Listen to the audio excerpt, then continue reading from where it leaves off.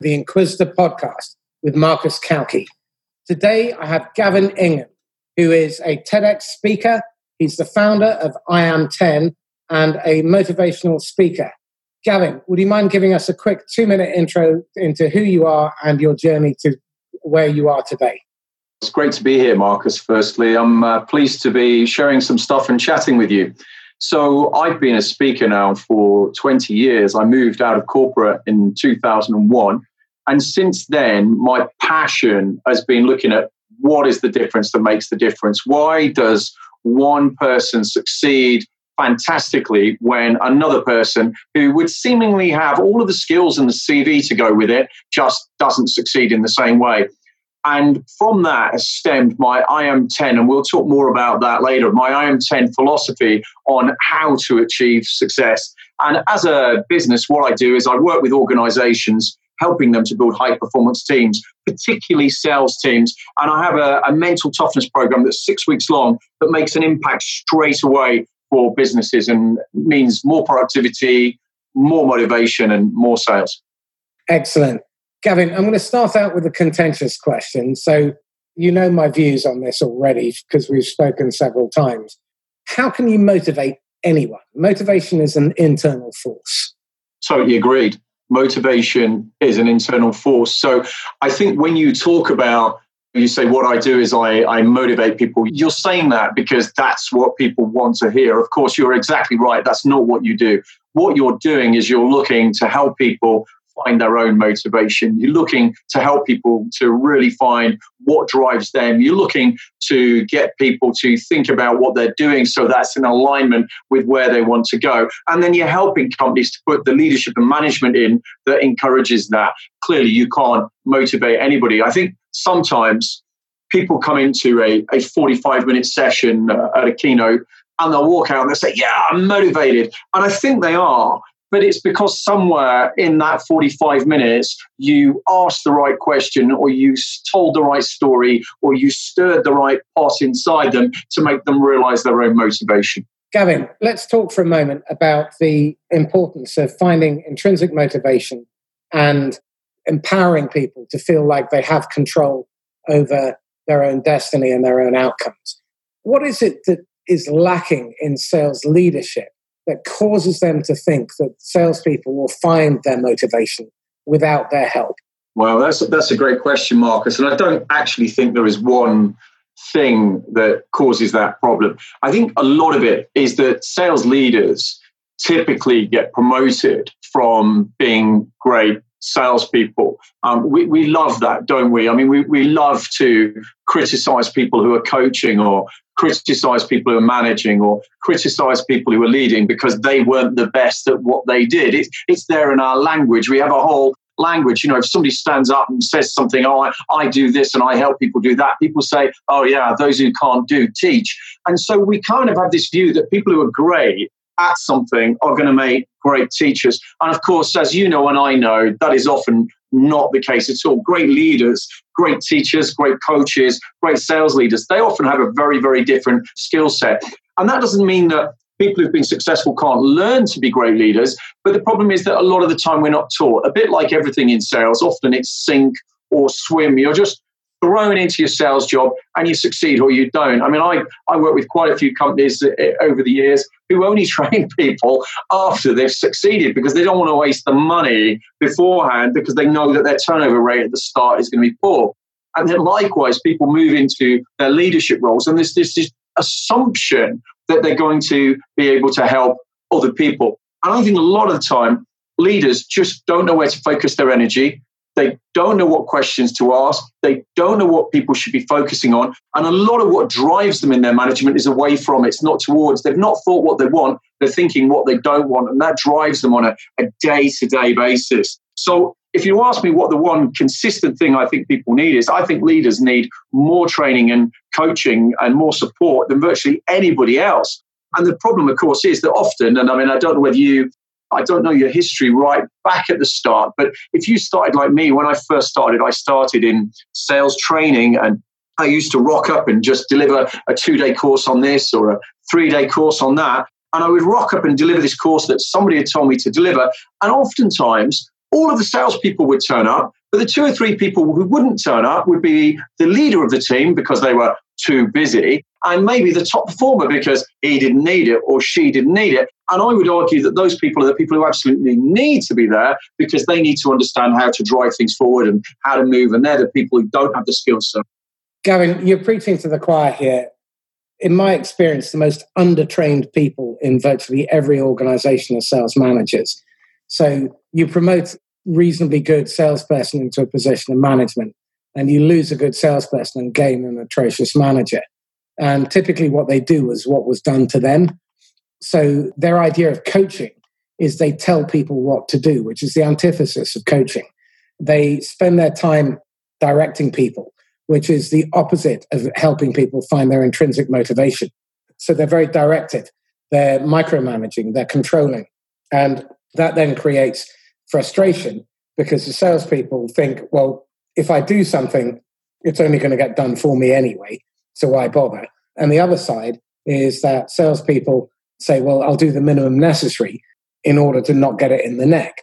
And so it defeats the two fundamentals of needing to be intrinsically motivated and finding their purpose and their reason for wanting to do it, and their ability to do it within their own control. So this then raises the next question.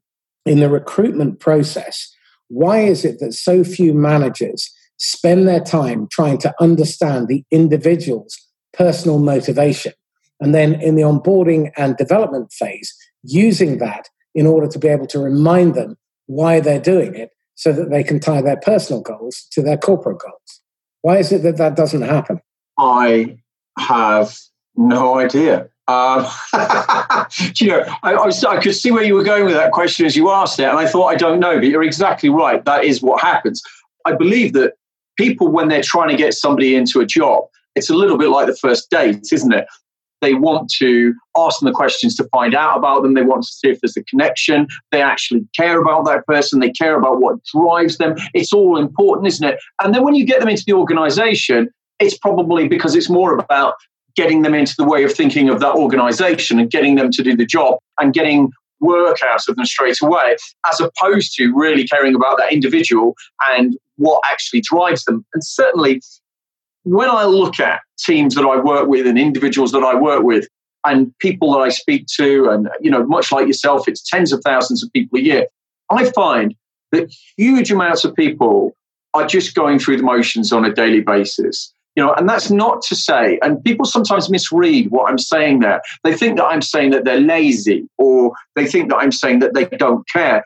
And I'm not saying that at all. These people do care, and they're not lazy. And some of them work incredibly hard. I mean, to the extent that they're frazzled, they're working long hours, et cetera, but they're not completely in touch with who they are and what they want to achieve. They don't think about their own strengths. They're not thinking about why they do what they do, and they're not thinking about how they make a difference. And nobody inside most organizations is actually helping people with that. And I think what that leads to a lot of the time is a lack of clarity. So people don't know what they're supposed to be doing. And then that feeds back down into a complete lack of conviction. So you have sales teams who just have no conviction in what they're doing, no conviction in themselves, no conviction in what they're being asked to do. And then the sales manager or the sales leader comes out, asks them to do more of it. And of course, they just don't have the conviction to do it by that point. So they just come in and they keep living the same old Groundhog Day over and over and over and over again. The sales manager or the sales leader gets frustrated. They miss target.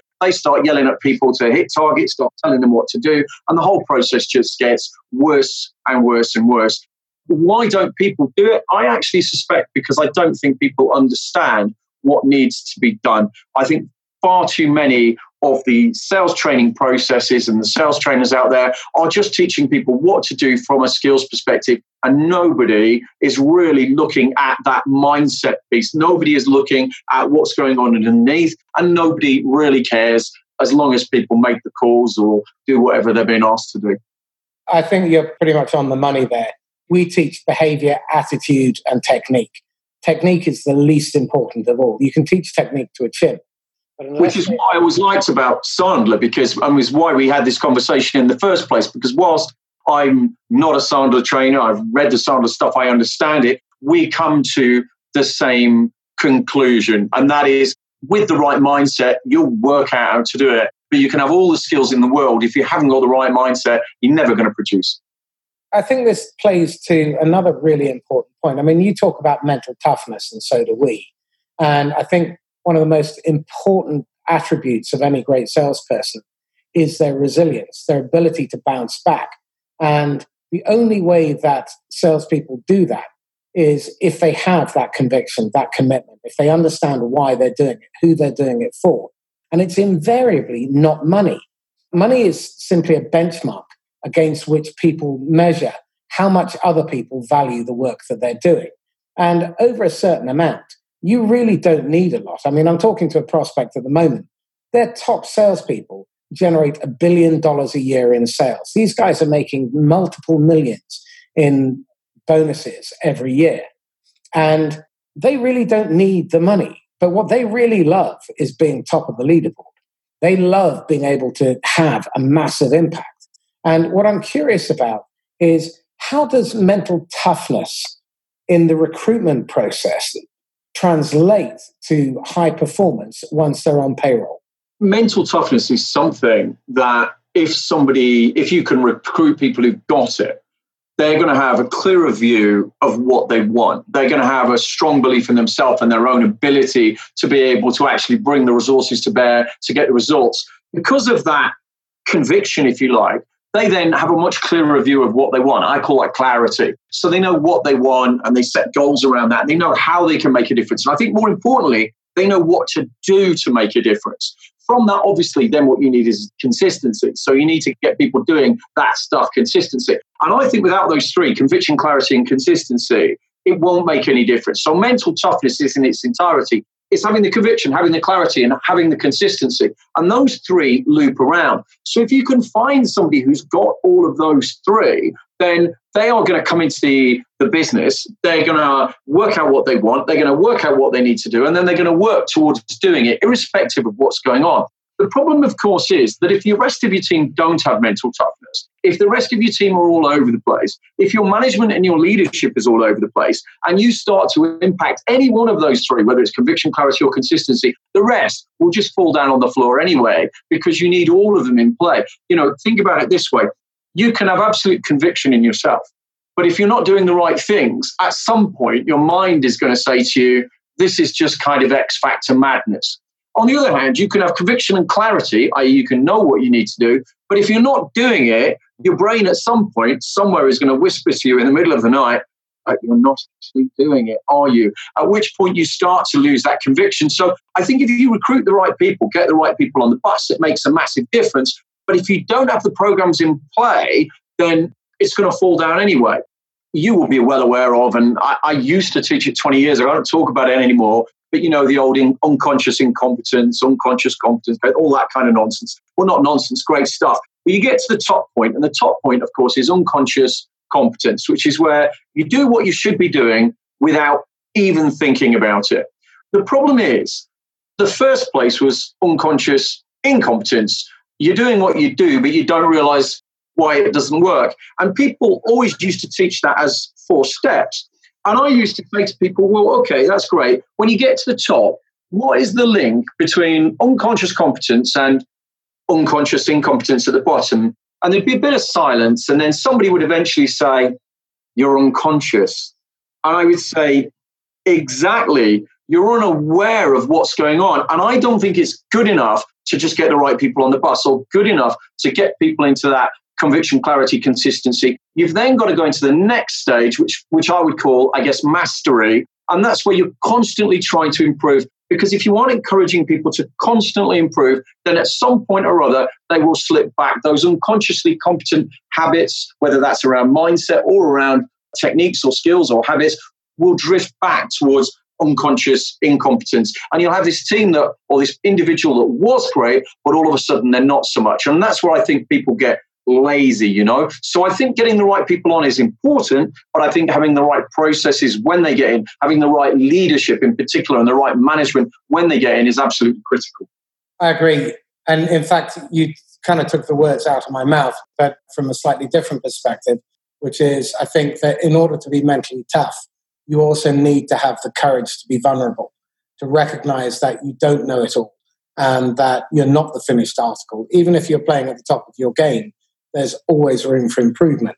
And what I see happen time and time again is good people then stagnate because what made them successful in the past doesn't really cut it for the current environment. And they're afraid of showing that vulnerability. So again, one of the qualities that we look for when we're helping our clients to recruit is that vulnerability. Because I think it's certainly a sign of mental toughness that you can actually take criticism, you can volunteer and ask for help, and it's not a personality defect. Before you move on, I always think in sales, I mean, in other roles as well, but particularly in sales and sales leadership and sales management, I think there is a real double-edged sword here because perhaps more than almost any other job, you meet with rejection. So you need that self-belief.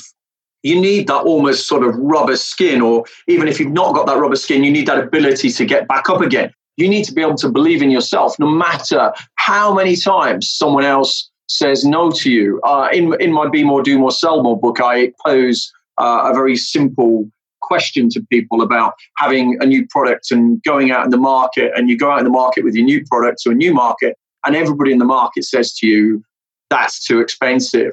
After you've seen 25, 30 people who've all said that's too expensive, what do you do? And I posed a sort of an A, B, C, D situation to people. And of course, the interesting thing is that most people at that point would go back to their manager and say, hey, look, nobody wants this, or hey, look, this is too expensive. And yet when you look into history, there are dozens and dozens and hundreds and thousands of examples from the mundane right the way up to the household name like Kentucky Chicken, where somebody took an idea out to the market and was refused literally hundreds of times before somebody said yes. And that's having that personal conviction and having that personal belief, irrespective of what other people say to you.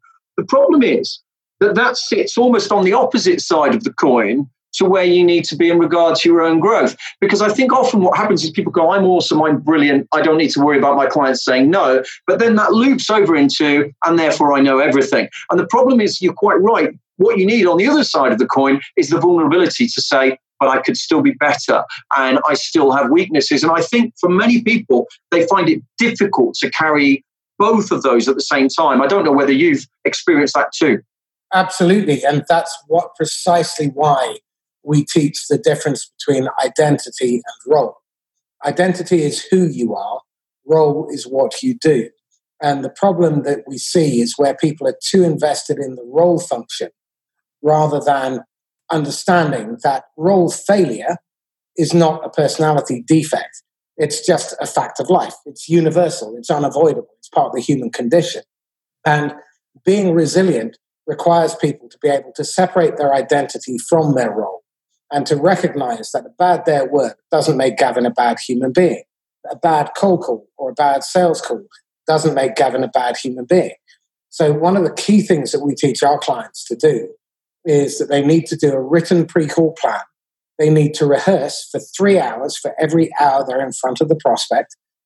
This is typically for medium to big ticket sales, because when you take into account how much time, money, and resources gone in to get you that lead, I think it's an act of gross misconduct for salespeople to go in and wing it because they're unprepared. And then when they come out, to do a written and verbal post-call debrief in order to capture the lessons, in order to be able to identify what they could have done differently, any questions that remain unanswered, and then to feed their next pre-call plan for the next step. And so your point is absolutely on the money, that what you tend to find is that salespeople will get into a rut. And my favorite definition of a rut is a coffin with both ends kicked out. What they do is they keep doing what they've always done, and then they're surprised when they're not getting what they've always got because the market or the economy or the environment has changed. And I think the best salespeople are constantly asking themselves, well, what could I have done better?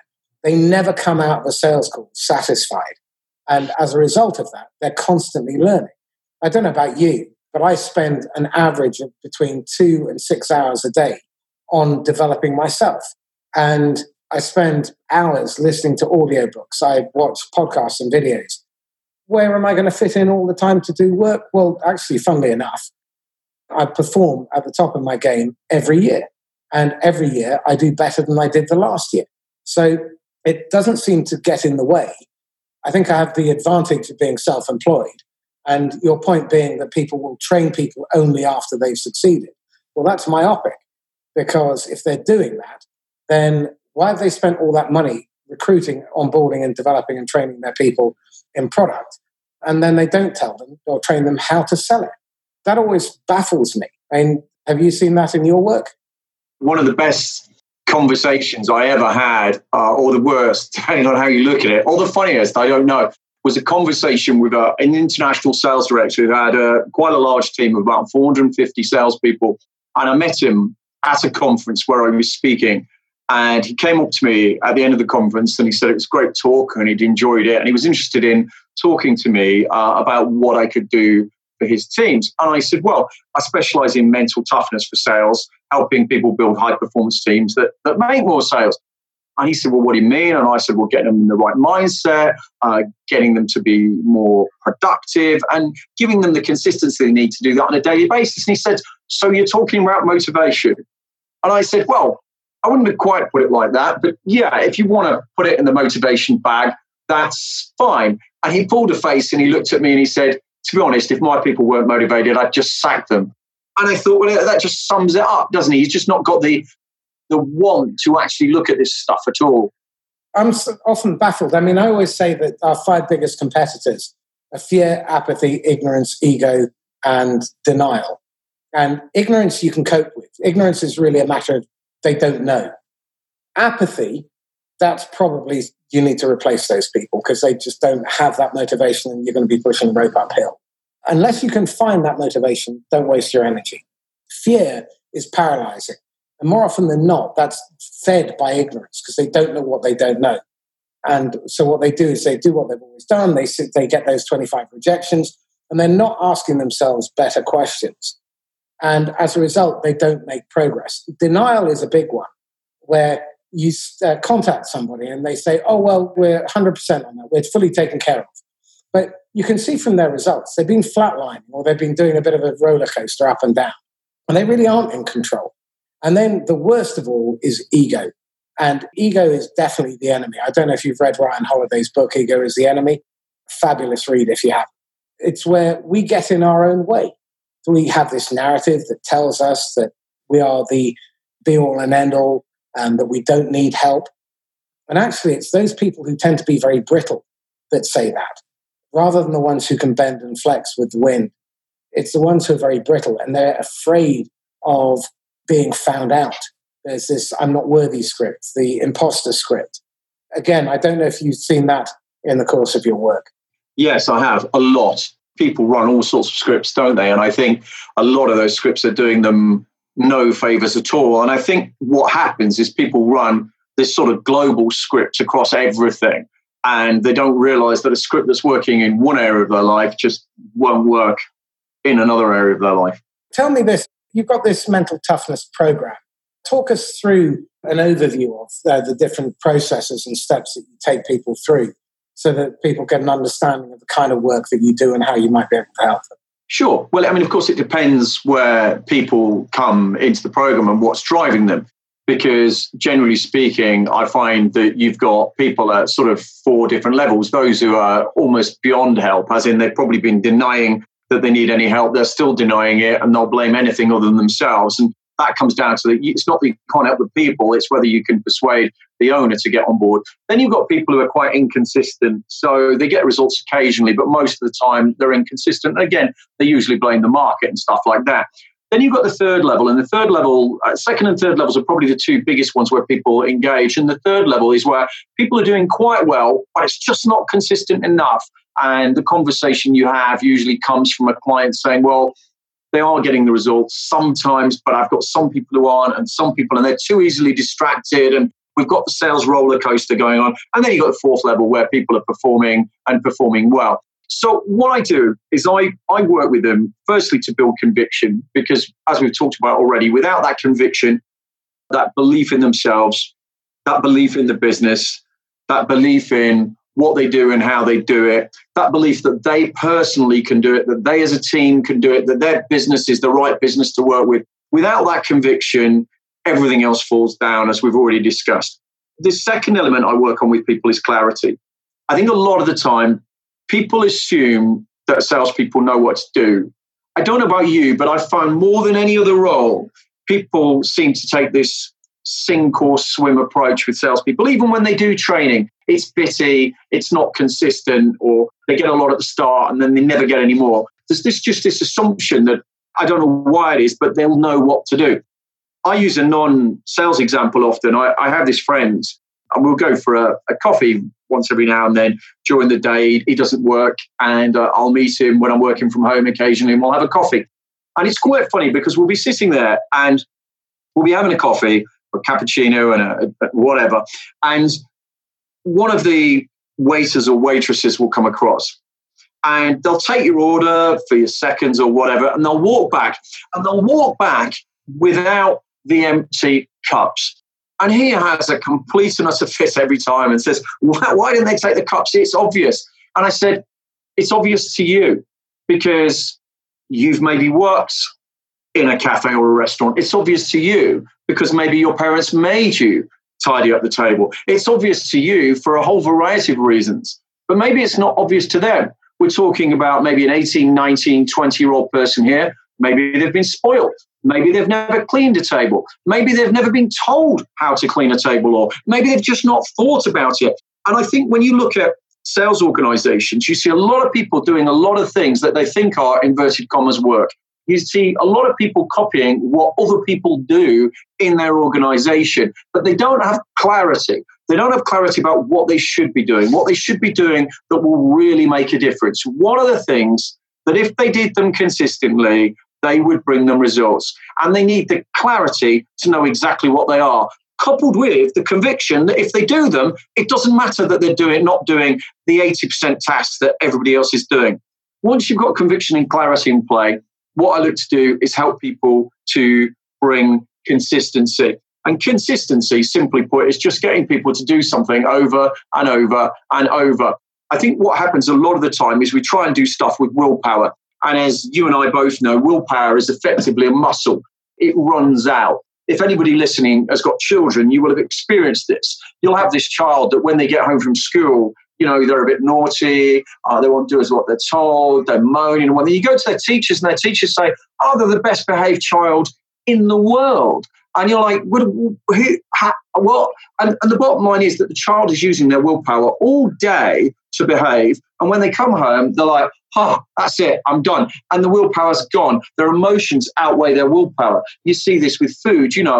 There's a reason why I don't have, say, chocolate biscuits in the house. And the answer is that I can sit here for 9 hours of the day going, don't eat that chocolate biscuit, don't eat that chocolate biscuit. And my willpower is more than strong enough. But at 7 o'clock, 8 o'clock, 9 o'clock at night, maybe 10 o'clock after the kids have gone to bed and I'm tired, all of a sudden, my emotion, my want to eat that biscuit outweighs my willpower. And it's not that the willpower isn't strong, it's just that willpower is a muscle and it's worn out. So what we need to do once we have the conviction and clarity is help people build that consistency. And that means building in routines which use your willpower to build daily habits which produce success. And when you look at the most successful people, the most successful teams, they're the one with habits that build success. So what I do is a combination of keynotes, online delivery and coaching to help people drive this. And in its initial instance, I have a 6-week program that gets people thinking, doing and moving the right way. And then from there, I either leave people with advice as to what to do and pass the mojo over, or I carry on and work with the leadership teams in more detail. This is really interesting. I mean, there are a couple of things that I'd like to pick up on. First of all, the research is very clear on this. There is a myth that you can create a habit in 21 days. That's not the case at all. It's 66 days is the earliest you're likely to create a habit. So a 6-week program as an absolute minimum makes good sense. Then we have, on top of that, this other thing that you mentioned, which is the kids have spent their lives at school trying to behave and conform. And I think the problem starts in schools. I think the problem is that our school system is designed specifically to create compliant children rather than children who behave like their natural child, which is autonomous, self-directed, and curious. I don't know of a child who isn't curious about its world, the world it inhabits, and how it works, until parents and teachers had drummed that out of them and taught them to colour in between the lines. And I think that follows through into adolescence and adulthood, because increasingly the people who are on the coalface, who are closest to the problem, are the ones who are typically the most controlled. And actually, they're the ones who need the autonomy. So increasingly what I see, and this ties right back to the stuff we were talking about at the beginning about intrinsic motivation and autonomy, is that the people who are doing the job need to be the ones making the decisions. They need to be the ones designing the systems and the processes. They are the ones who need to be listened to and to be heard. But increasingly, what I see is the exact opposite. And I'm curious in terms of how you're teaching your clients to get their salespeople thinking for themselves, making decisions for themselves. And instead of hitting a roadblock and saying, oh, that's the way it is, then asking themselves better questions to get round those problems. Well, exactly that way, in fact. So getting people to starting off really with the rewiring. So in the conviction piece, the first thing I do is I look at helping people build their inner power. So understanding that they do have the strengths, understanding that they do have the abilities, getting them to think about times when they have succeeded and why they succeeded and what they brought to that situation that allowed them to succeed. People have to believe in themselves. If you want to have change, I mean, I don't know if you've ever read any of the conversational change stuff, very, very interesting, but that they use with drug addicts and things like that. And one of the most interesting pieces is that you've got to believe that you have the resources to be able to change. And I think, exactly as you say, a lot of people, in trying to prepare them for inverted commas work, in trying to get them to sit quietly. I mean, it's interesting. My son actually, and I understand, you have to do it. But I remember when he first went to nursery, because none of our kids, we didn't put them in. My wife looks after the children, so they didn't go to school until nursery, and we took the 15 hours, and they went and had their 15 hours, half a day for 5 days of the week. And for the first term, it was all about, and all the feedback was about, and he is now doing well sitting on the mat quietly, and he understands when he needs to sit on the mat and when he can talk and when he can't, and et cetera, et cetera, et cetera. And I understand why that is important, but you're quite right. It's getting people to behave so that they can almost feed in what they want them to know. And what I want people to do is realize that they have the strength, they have the power. So it's getting them to realize that they can drive it forward. Yes, their company might be great and their support might be great. But as you said, motivation is always intrinsic. So whilst, this is a high performance sales team program, whilst I help people build mental toughness for sales, and it's a system for everybody, and there's management stuff and leadership stuff in there, the reality is you have to reach the individuals. The reality is the individual has to know. The second piece then is getting them to think about what drives them, what motivates them, why they get up in the morning, why they stay up late up at night. And I think, again, maybe through the school system or by the end of the school system, or maybe after they've come into work, at some point, most people just forget that. They forget what it is that's driving them and why. And again, that's getting them to think about themselves and what they want, getting them to take responsibility. It's not about the target that someone else gave you. It's about, where do you want to be? Where do you want to go? What do you want to do? What do you want to achieve? How much do you want to earn? What do you want to do with your spare time? So thinking about those things, and then there's other stuff, but those two sit as two of the building blocks inside conviction, getting people to really think about themselves. So I do it by driving it back to those people and giving them the ability to think about themselves that maybe they've not had for some time. Excellent. One of the other things that we do is we create a cookbook, which is a behavioral recipe book, working backwards from the end game, whatever the end result is that they're trying to achieve, and then working out what are the behaviors that they need to implement consistently and repeatedly. Because, like you said, habits build success. Aristotle is attributed with the quote, although I think it's been misattributed, but success is a habit. It's not something that comes through luck. because what you're doing is doing the right behaviors consistently over time and meaning it. Now, by putting in place a cookbook, you can measure and track and be able to see well in advance if there's a problem coming. And so very often what we see in sales teams is that there isn't that structure because people in management are afraid of coming across as being micromanaging and controlling. But it's not. The cookbook is personal. The cookbook is devised and developed by the salesperson in order to hit their personal goals and objectives. And when it's developed that way, instead of being imposed on them as a playbook, then they tend to achieve their goals and objectives. And as a result of that, they're more satisfied and they're constantly stretching themselves. So every 90 days, the cookbook may be modified and they work towards their next set of goals and objectives. Totally agreed. I've had that experience so many times with teams where individuals where somebody has said, before I go in, well, you can't tell them what to do. If you tell them what to do, if you micromanage them, if you give them a schedule or a routine or anything like that, they'll reject it. But when you start with them, when you start with what's important to them, when you get them thinking about what they want, when you get them thinking about what they need to do, they often come back at the end and say, well, really, why have we not got schedules? Well, really, why are we not working as a routine? Well, really, why? And what they give you is often actually more broken down and more in detail than had been rejected when it was given to them in the past. But of course, the reality is that people like to make their own minds up about things, don't they? People like to come to things for themselves and they like to feel that they're taking them in the direction of where they want to go. And I think with me, that's the whole point. It's about having that conviction, having that clarity, and then having that consistency. And without the three pulling together, it doesn't work. I call what you're talking about, I have it in two boxes, actually. One's in clarity, which I call move the dial, which is what do you need to do that really makes a difference? And then in consistency, daily routine, what is the routine that you need to take? And again, you need people to come to that of their own decision, what that daily routine is. But, you said very similar to me. I probably don't spend 6 hours a day, but probably an hour to 2 hours a day on personal development of one sort or another. I suppose sometimes more, but probably around 2 hours most days.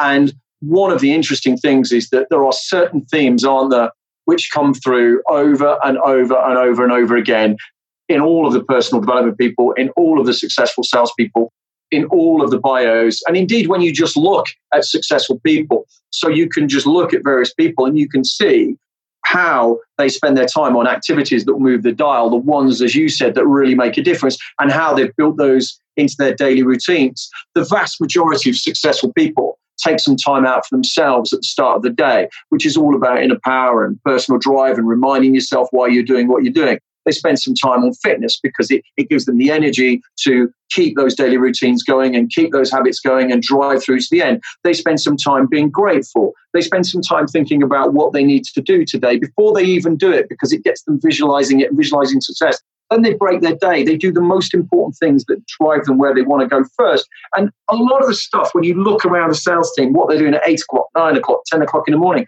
it's just not that important.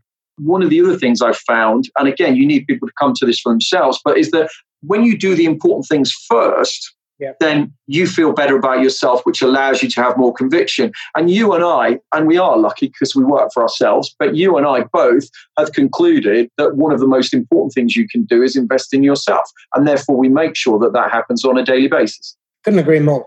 What I am fascinated by is how a good salesperson can be turned average very quickly because of the culture, the lack of an onboarding process, the lack of coaching.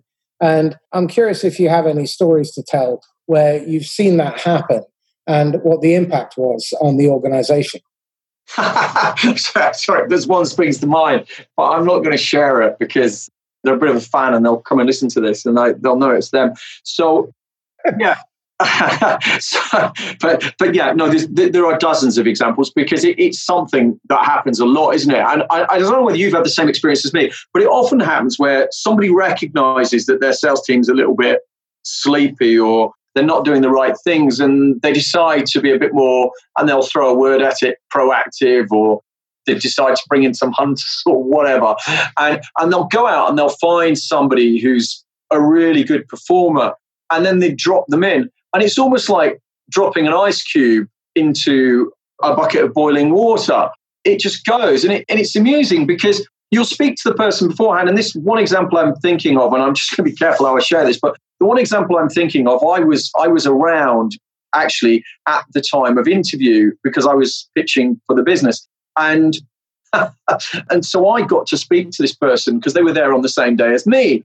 And I spoke to them as they came out from their interview, and they said, "Oh, it's ridiculous. I've never seen anything like it. They're lazy, they're sleepy, they're not proactive enough, they're not doing the right things, nobody's going after new business, everybody's discounting. I am going to absolutely smash this for 6." Anyway, it took me a bit of time to close the client off. And I went back about 3 months later, which was the first time I went. And I met this guy again, and he'd been hired, and I looked at his results, and his results weren't all that. So I got to speak to him, and it was just clearly obvious from the first moment that I spoke to him that he'd just melted. He'd melted in the pot of everybody else's mediocrity. And I think what happens is that a lot of people, they just don't like standing out in that way, and they just get dragged down. And when I did eventually speak to him, he did just say to me, "Well, look, I know that what I'm doing doesn't make any sense. And I know I should be doing this and this," and he just kind of shrugged. And it was just a wasted hire and a wasted time. Because obviously what you've got to do is you've got to sort out the reasons why you've got a problem in the first place before you can start adding people to make the change. This comes to another key issue, which is you have to fix the problem at its cause.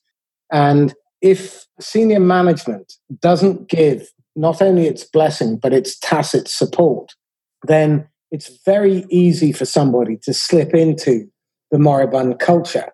And where someone is more interested in being liked than being effective, where they are people pleasers, where they are afraid of dealing with conflict, where they're approval addicted, those kinds of people, well-intentioned, but what they tend to be is rescuers, and they tolerate non-performance. They help without boundaries or permission. They end up creating a culture of learned helplessness where problems get passed up the food chain. They then become a bottleneck as they get run more and more ragged because they're doing more and more work. And they're always complaining. And you see this all the time in middle management. "I'm so tired. I'm working such long hours." Well, why? Your job is to get your people to do the work. It's your job to push the decision down the chain of command. It's your job to delegate. And it's your job to design the processes and the systems and think about the strategy and then bring people on board. Because I think managers only have 2 functions in life: hire the best people and get the best out of them. And too often, managers think their job is to manage. It couldn't be further from the truth. I'm working with a number of teams at the moment, and the ones that are stellar and they're completely outstanding, the managers aren't necessarily, and to pick up on your point earlier, they're not necessarily the best salespeople, but they were made for management. They were made for senior leadership positions. They're hardwired for it. And they constantly coach and develop their people. Every day they're coaching their people. One of the things I hear time and time again is managers saying, "I don't have time to coach." Well, of course you damn well don't. You're not coaching. It's just a vicious circle. And so they're not getting the best out of their people. So they're having to make up the gaps.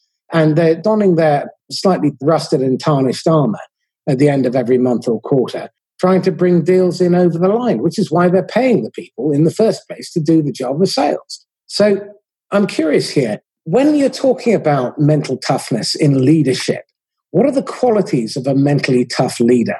Well, I think they're very similar to that of a mentally tough anybody. And I think to come back to that, I've got to probably talk about what I mean by mental toughness. So what I mean by mental toughness is knowing who you are, knowing what you want, knowing where you're going, knowing what you need to do, and then having the strength to be able to do it irrespective of the challenges that you meet. So as a manager, I think one of the biggest problems is, as we said right back at the start, that people walk into this management role because they were good at selling. And you just described this systems-based person and it's not for managing and what have you. And oftentimes that person is not the person who was successful at sales, because a lot of salespeople are successful for the wrong reasons. So you can get somebody who's a really great communicator, who is influential, who can switch it on and be what I would call a 10 in the important moments and be quite successful. If they were put in the wrong market at the wrong time or they made a downturn, they wouldn't be successful because they don't actually have a process for what they do. They don't actually have a system for what they do. They're just really good at switching it on when it matters. Sometimes, in fact, they're quite a negative deterrent on the rest of the team as well. So they're not actually, sometimes what you're losing on the rest of the team for this particular individual is just not worth it. But anyway, this individual becomes a manager and they have no idea how to manage, no idea how to lead. The only thing is they know how they were successful and they know what their manager did. So they try and copy it. So I think one of the most important things about the manager comes back to, if they don't have it naturally, comes back to what you talked about earlier, and that was humility. They need to have the humility to actually sit in front of someone like yourself or me and work through the stuff on an individual level. So they've got to know, what does a great leader look like? What does a great leader look like in our organization? Where do I want to go? What should I be doing? Or where should I be spending my time? Because if we took you, I know you don't lead people as such, but you lead a business and you lead people through what you do and you have a massive impact. And Marcus, that is because you know what you want.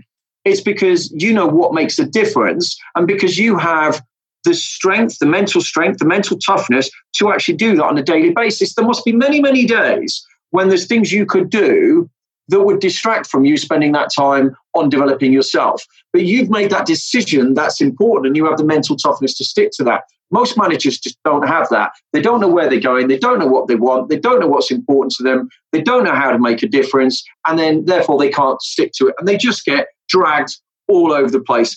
I remember one of the first, and I don't run any courses titled Sales Manager these days, but I remember once, a long, long time ago, running an open sales management course, and it was 2 days long.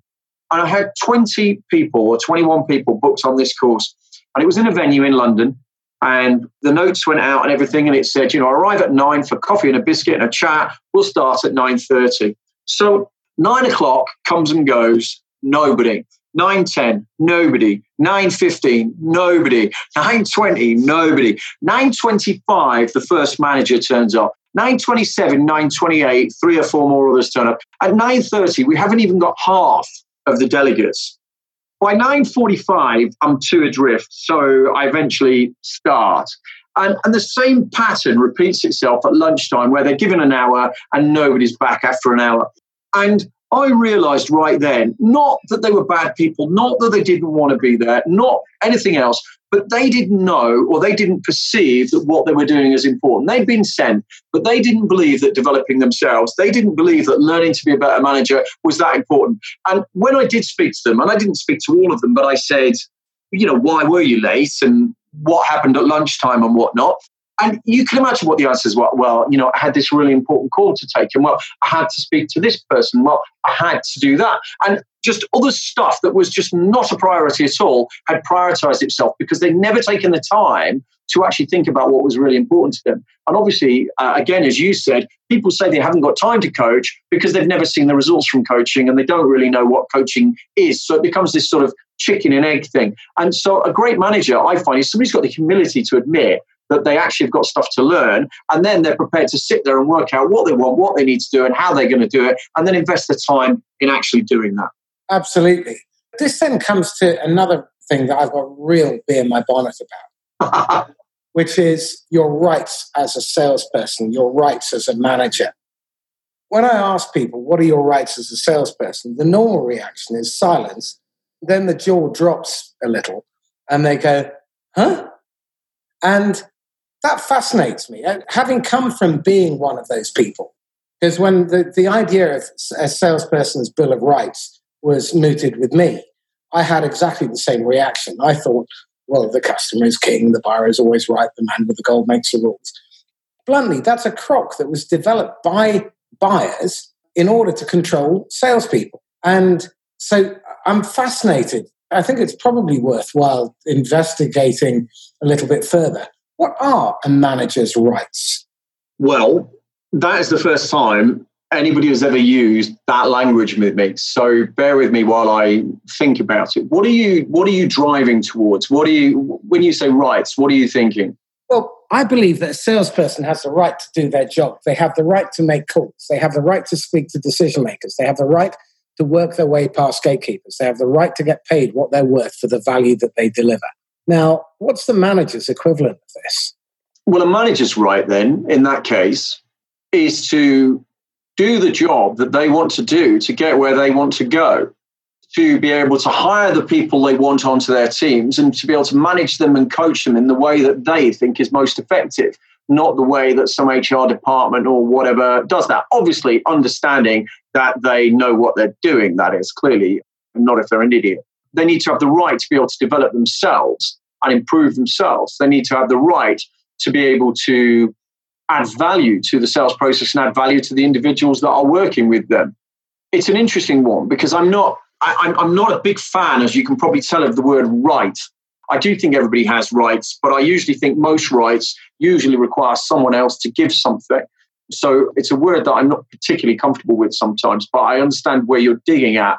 And I think a lot of managers do spend a lot of time running around pleasing people above them and doing things that they feel they ought to do, but probably aren't the right results. Do you know what? I think the biggest right that managers should probably be able to have is to be able to sit back and think about what they really want and where they really want to go, and then invest some time in understanding what would actually help them get there, and then have the right to be able to do it. I think another really important right is the right to fail. I remember when I was working with one company, we recruited a marketing director for them. And I knew the alarm bells should have been going when the CEO said to the marketing director, look, we're all in favor of you experimenting, but we'd rather you didn't experiment on the things that didn't work. And I know it was tongue in cheek, but that's actually what happened in the end, because they made his life an absolute misery for testing. And in marketing, as in sales, you've got to find out what works and what doesn't. And he was punished for it. And this is another really important area that I think we need to build into every sales culture, which is failure is universal. It's unavoidable. And the sooner you allow people to fail without punishing them for it, as long as they're not making the same mistake repeatedly, then they take risks. But if you punish people, you stifle entrepreneurship. You stifle creativity, you stifle risk-taking. And I think it's an imperative that leadership recognizes that failure is part of selling and that salespeople need to be allowed to fail. But the culture is one where if you do fail, you capture the lessons. You work out how you're going to behave differently the next time. Because I think failure is your best teacher.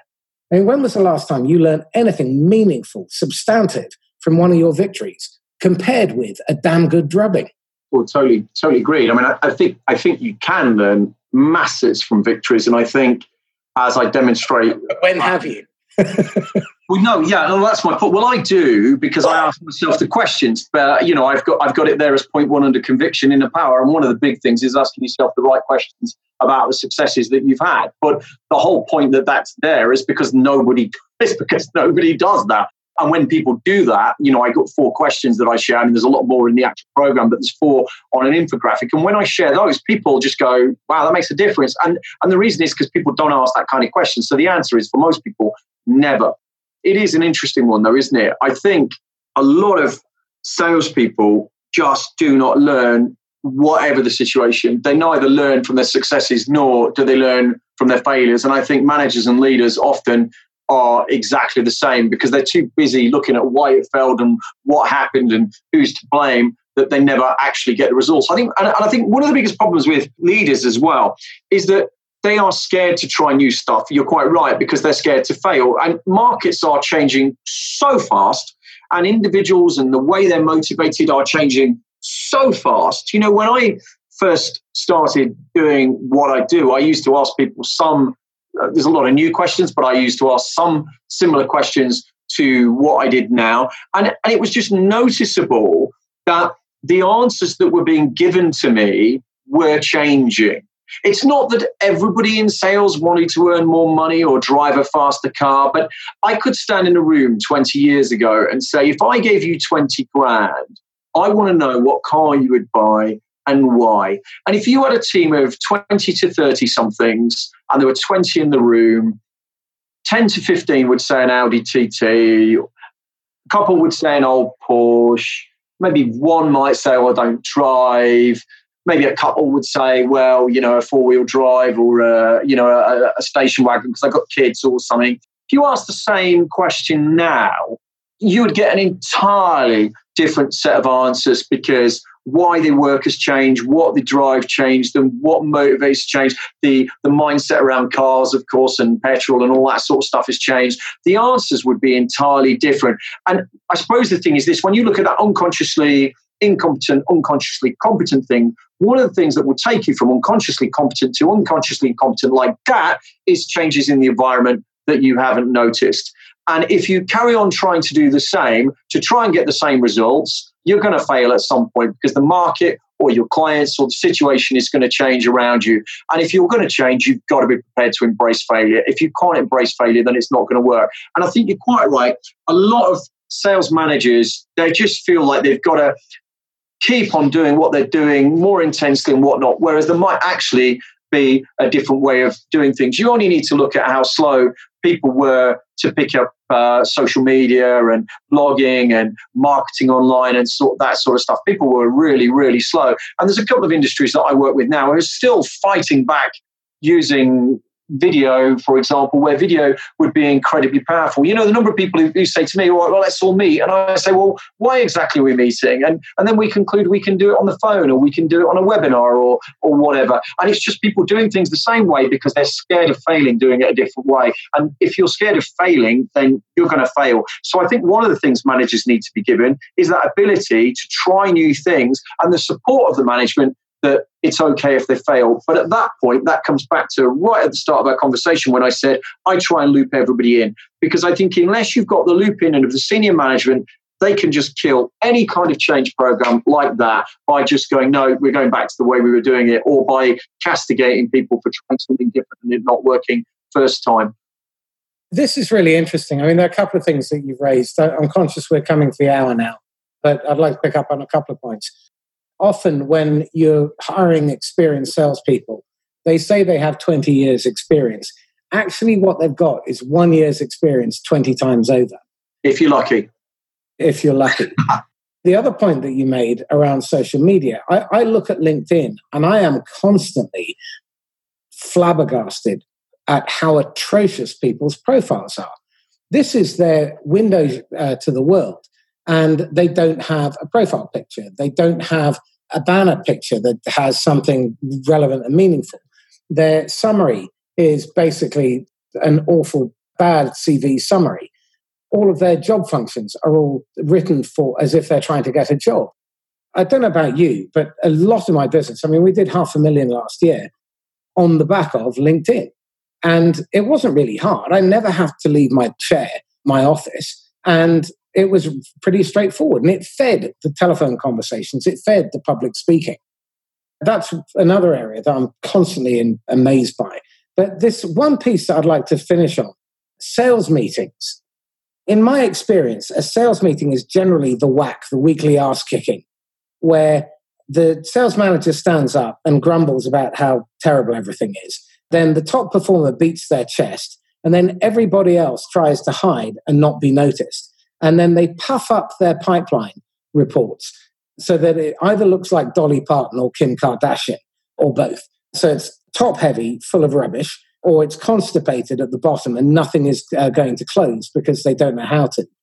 And instead of being a sales meeting being a reporting activity, a sales meeting should be an opportunity for the team to discuss particular topics where they can all learn.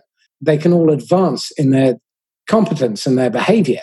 But instead, it's this weekly death march. Why is that? Because it's the way they've always done it, I guess. I 100% agree with you. One of the questions I ask people always is before, and I ask this to myself, I mean, I'm sure you do, before I do a speech, before I walk into a training session, before I do anything, I ask myself the question, what is the purpose of this? You know, why am I actually doing this? It's not that I need to walk through blah, blah, blah, or I need to say blah, blah. What's the purpose? Why are we here? And one of the questions I ask is, what is the purpose of sales meetings? And I let them talk about it. And eventually they usually come out and they go, well, they should be motivational. They should be something that brings everybody together. They should be something that helps my guys learn and develop. It should be something that helps them all move in the same direction and take action and walk out motivated. And I go, how's that working out for you? And and they go, well, it's not. And then you only need to, I don't need to know, because as you say, there's no way you can sit what does nobody like? It's hilarious. Certain things make me laugh, right? And one of them is feedback. And you and me, we live on saying that feedback is king. Feedback is important. Constructive feedback is king. Constructive feedback is important. So we say things like, give me feedback. I want it. I'll improve from it. I'll use it. And despite saying this for 30 or 40 years, I'm sure that there are certain bits of feedback that can and will and on occasion have been given to you, and your initial sort of thought has been, nah. 9 times out of 10, I accept it gratefully and I'm genuinely happy and it doesn't bother me. But every now and then, something just touches a nerve and I think, right, I'm not happy about that. And that's us. That's people who teach it, talk about it, share it. The reality is that most people are out there saying, I love feedback. Feedback's great. Most people hate feedback. They hate it with a passion. It annoys them. It upsets them. It upsets the way they feel. It kicks their ego. It impacts their belief in themselves. They fight it. They disagree with it in their heads. They smile and they don't mean it, and etc. And the problem is that if you stand a group of people in a room and you tell them that they've not hit target or they have hit target in front of other people, really, is there any way that you think telling people what to do or telling them that they've not hit target in front of everybody else is a positive thing? It's just not. Now, if your purpose for a weekly meeting is to beat them up and tell them how they've not succeeded, then fill your boots. But otherwise, I'm with you. I think it should be a celebration of success. I think you should be talking about where you're going and what you're trying to achieve, what you're focusing on in general, what you're focusing on that week, what people need to do. But even then, not telling them, getting them to talk about it, getting them to share and help each other and think about how they can drive forward. Some learning lessons in there, not from you, stuff that they teach each other, little case studies, sharing what's worked that week, what they learned from it, etc., etc., etc. Obviously, probably like you, I've got a set structure for how I would go about doing that. But again, I like people to try and design their own, because a sales leader running a sales meeting that they and their team design together, that they all understand why they're doing it, they all understand how to do it, and they all understand how they benefit from it, and they all work out feeling great, is a really positive thing. I couldn't agree more. On that note, Gavin, thank you very much. Really enjoyed the conversation. Yeah, me too. Excellent. So, Gavin, how can people get hold of you? They can get hold of me on gaviningham.com, which is GAVININGHAM.com. And if they go to /insights, so that's gaviningham.com/insights, they can download my 4 killer questions on how to create rockstar mental toughness, insane productivity, and supercharged sales. And that's for leaders to help them with their teams. Excellent. Gavin Ingham, thank you very much. It's been a pleasure, Marcus. This is Marcus Cauchi from Sandler Training on the Inquisitor podcast signing off. If you've enjoyed this interview, then please comment, share, and like it.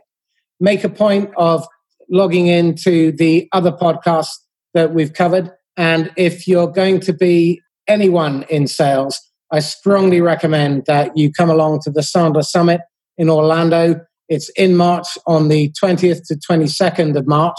And it's 1,000 clients, 300 to 500 Sandler franchisees and trainers, all networking, all helping each other, telling each other case studies, and having a good time by the pool. So that's Marcus Cauchi signing off. Look forward to the next time. Bye-bye.